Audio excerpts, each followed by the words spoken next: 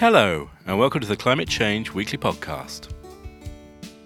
On the podcast, I pick a few of the interesting stories from the week, dive into a topic of the week, and then I talk about some of the steps that you can take to help tackle climate change. It's the 11th of August 2019, and this week we'll be covering the IPCC Land Use Report that was released in Geneva on Thursday. We'll be talking about blackouts in the UK that have happened in the last few days. I'll mention Greta Thunberg's surprise visit to the Hambach forest in Germany, and I'll also talk about an article that caught my eye this week on the subject of oil exploration budgets and fossil fuel subsidies.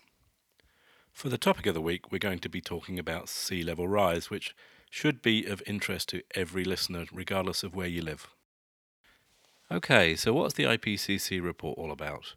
Well, governments challenged the IPCC to take the first ever comprehensive look at the whole land climate system. We did this, say the IPCC, through many contributions from experts and governments worldwide. This is the first time in IPCC report history that the majority of the authors, 53%, are from developing countries. So what were the key findings? The authors of the report found limiting global heating to below 2 degrees could only be achieved by reducing emissions from all sectors, including land and food. That will involve transforming food production and land management, given agriculture, forestry and other types of land use account for 23% of human-induced greenhouse emissions globally. The report finds that even the current levels of global heating are increasing a whole range of land-related risks, including soil erosion, vegetation loss, fire damage, coastal degradation and declines in crop yields. What did the IPCC miss? Well, according to an excellent article in The Guardian, the report shies away from some of the big issues and fails to properly represent the science. As a result, it gives few clues about how we might survive the century.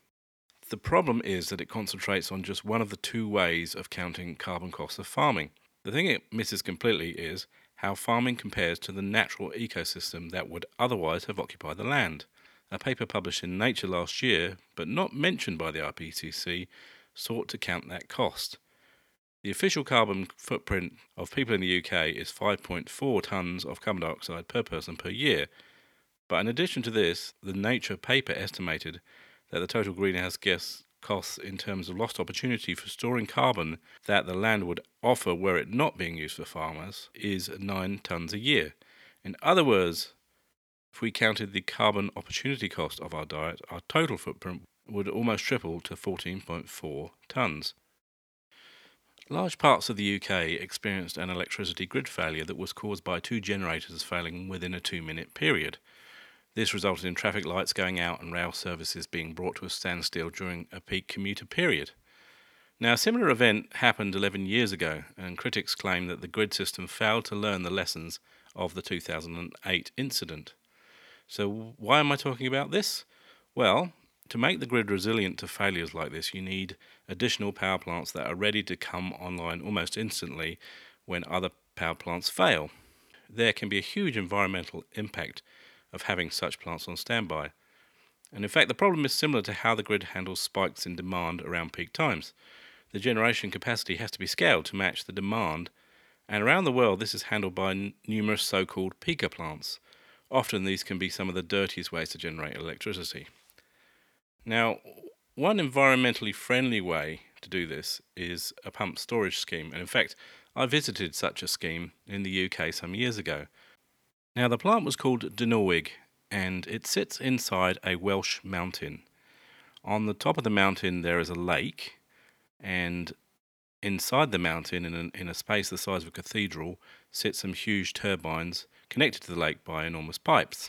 During periods of low demand, the water is pumped up to the lake above, and then when demand spikes, the water is dropped down again and the plant can come fully online within 10 seconds. Another alternative is a grid-scale battery storage scheme. Now, in 2016, Southern Australia was experiencing some electricity supply issues. And at that time, Tesla's Vice President for Energy Products got people talking when he said that the company could fix South Australia's problems with blackouts in 100 days.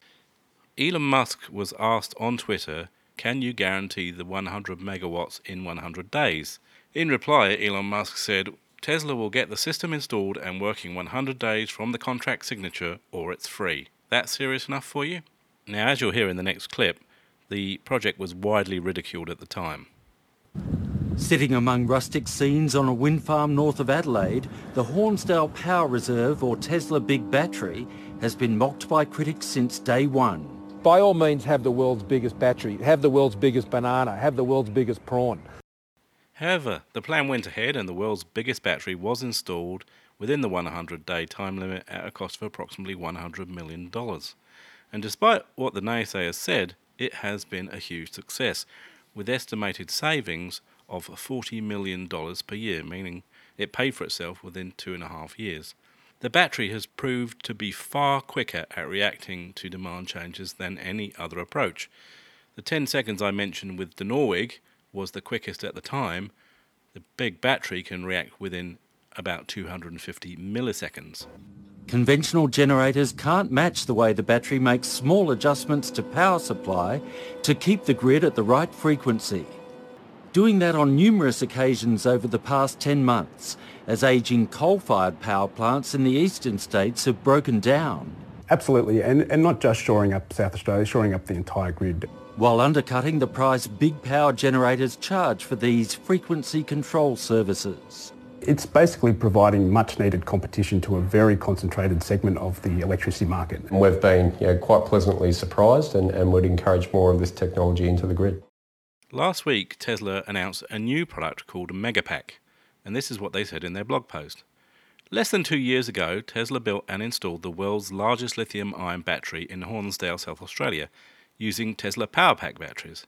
Since then, the facility has saved nearly $40 million in its first year alone and helped to stabilise and balance the region's unreliable grid. Battery storage is transforming the global electricity grid and is an increasingly important element of the world's transition to sustainable energy. To match global demand for massive battery storage projects like Hornsdale, Tesla designed and engineered a new battery product specifically for utility-scale projects called Megapack. Tesla can deploy an emissions-free 250 megawatt power plant in less than 3 months on a 3-acre footprint. That's 4 times faster than a traditional fossil fuel power plant of the same size. Megapack can also be DC connected directly to solar, creating a seamless renewable energy plant. Greta Thunberg, the Swedish schoolgirl that started the school climate strikes, made a surprise visit to the Hambach forest in Germany this week. And since mining began in 1978, the Hambach has shrunk to only 10% of its original 13,500 acres. The rest has been cleared by the utility firm RWE. Unfortunately for the forest, it sits on top of a huge reserve of brown coal and lignite. The trees are felled and the forest floor torn up to reach coal deposits, leaving long gashes of open earth. The lignite, along with supplies taken from other mines in the area, is burned in nearby power stations. 3 of those plants are among the 10 biggest carbon dioxide emitters in Europe. Together, they make the region's coal the continent's biggest source of greenhouse gas emissions. The last story I wanted to cover today revolves around oil exploration and fossil fuel subsidies. A recent paper in Nature shows that we have little hope of preventing more than 1.5 degrees of global heating unless we retire existing fossil fuel infrastructure.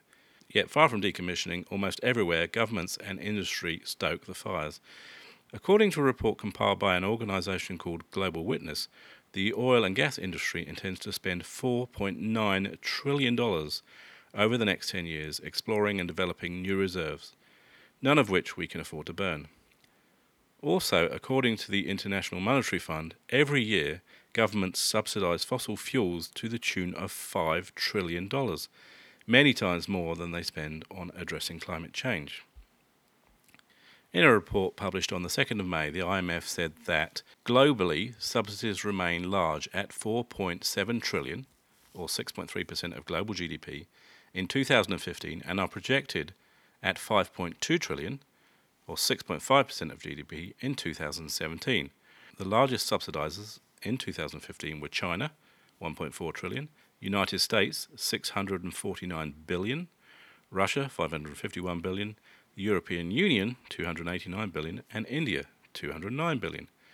The report goes on to say that efficient fossil fuel pricing in 2015 would have lowered global carbon dioxide emissions by 28%, and fossil fuel air pollution deaths by 46%, and increased government revenue by 3.8% of GDP. According to Forbes, the US spends 10 times more on these subsidies than on its own federal education budget. Forbes also points out that last year the world burned more fossil fuels than ever before. Now, just imagine if we could take the trillions of dollars being paid to fossil fuel industry in subsidies and divert the trillions of dollars that they plan to spend on oil and gas exploration, and took all of that money and diverted it into renewable energy, improving wind farms, improving solar, improving big batteries, and all the rest. Just imagine what we could do. We really have to educate as many people as possible about what's going on until we reach the point where these types of subsidies and further oil and gas exploration are just totally politically unacceptable. The topic of the week is sea level rise. So what exactly are scientists predicting in terms of sea level rises this century? John Englander, the founder of the International Sea Level Institute and author of the best-selling book High Tide on Main Street, Rising Sea Level and the Coming Coastal Crisis, explains why it's actually not possible to accurately predict sea level rise. We don't have a good answer, but the reason is surprising, and it's that we have potentially 200 feet of sea level rise of all the ice melted on Antarctica and Greenland. That's not going to happen for centuries, maybe 500 years, maybe thousands of years. The question is, how much could melt by the year 2050 or the year 2100? And there's no definitive answer, because it's like predicting when the next San Francisco earthquake will happen, or when the next mudslide will happen, or the next avalanche. Those kind of shifts of earth mass or mud or glaciers are not predictable to the normal standard. Okay, so the experts can't give us an accurate prediction, but what do they think will actually happen? The fact is, by the end of the century, we could be looking at 5 or 10 feet of sea level rise. We can't know the answer more precisely any more than somebody could tell you when the next major earthquake will happen in San Francisco. It seems surprising. It may seem like, well, we just don't know enough. But the truth is, those big shifts of Earth and those big shifts of ice miles deep or high do not model to the normal precision that we would like to have. Now, given that lack of precision, what have the IPCC reports been saying about sea level rise? Well, here is an excerpt of an interview with Professor Peter Wadhams, who is the head of the Polar Ocean Physics Group in the Department of Applied Mathematics and Theoretical Physics at the University of Cambridge. The summary that goes to policymakers is overseen by politicians, and they tend to weaken the predictions. So that the worst case of this was sea level rise, and the IPCC was predicting in 2007 something like 30 centimetres of sea level rise by the end of the century. So that went out to policymakers. They thought, oh great, we don't have to do that much. We can just raise the heights of flood defences by about 30 centimetres. Yeah. But then at the last assessment, they took account of the fact that the Greenland ice sheet and Antarctic ice sheet are melting at an accelerated rate. And we now know that Greenland is losing mass at about 300 cubic kilometres a year, and Antarctica is starting to lose mass. It's up to about 100. And that's greater than any other source of water going into the ocean. And the more we measure processes in Greenland, the more we conclude that sea level is rising in an accelerated way, because the melt of the Greenland ice sheet is accelerating. Now, given that acceleration, what does Professor Wadhams now believe is likely to happen? 30 centimetres has already gone to a metre, and now a lot of glaciologists think it will go to 2, 3 or 4 metres as the loss, as the sea level rise by 2100 or so. Yes, by 2100. Yeah. So that would be pretty catastrophic. So in a situation where most glaciologists believe there'll be significant sea level rise by mid-century, possibly as much as a metre, and possibly approaching 3 to 4 metres by the end of the century, what should we be doing? Plan for the first 3 feet of sea level rise as soon as possible. And that simple guideline actually is very helpful. If If it happens by 2060, we'll be prepared. If it doesn't happen until 2100, we have a little extra time. San Francisco is a great example. We know from the 1906 earthquake that the fault lines go right through the city pretty much.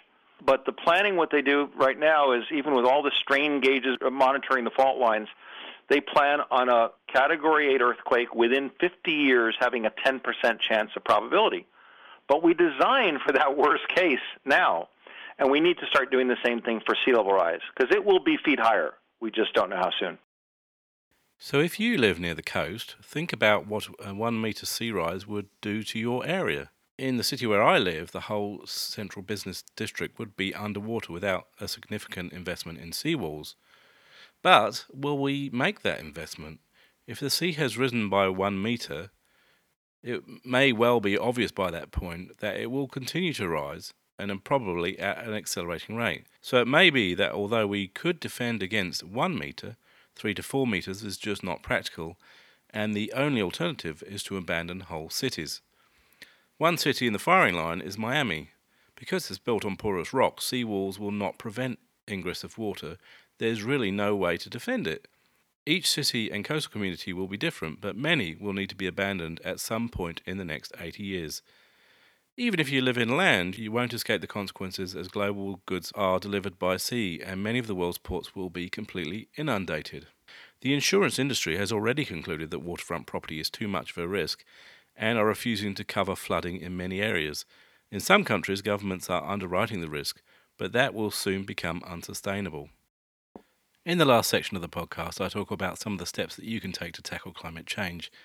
And given what we learned in the land use report at the beginning of the show, it's clear that we all need to drastically reduce the amount of meat and dairy we consume. That will be challenging for many of us, but if we at least know the impact of our consumption, we are better placed to make choices that minimise our personal contribution to climate change. The Nature paper I referred to earlier estimates that the carbon cost of chicken is 6 times that of soya, while milk is 15 times higher and beef is 73 times higher. 1 kilogram of beef protein has a carbon opportunity cost of 1,250 kilograms, according to the report. That, incredibly, is roughly equal to 1 passenger flying from London to New York return. If that figure is anywhere near accurate, then cutting down our meat consumption could be the single biggest thing that we can do to help reduce our own emissions. That's all for this week.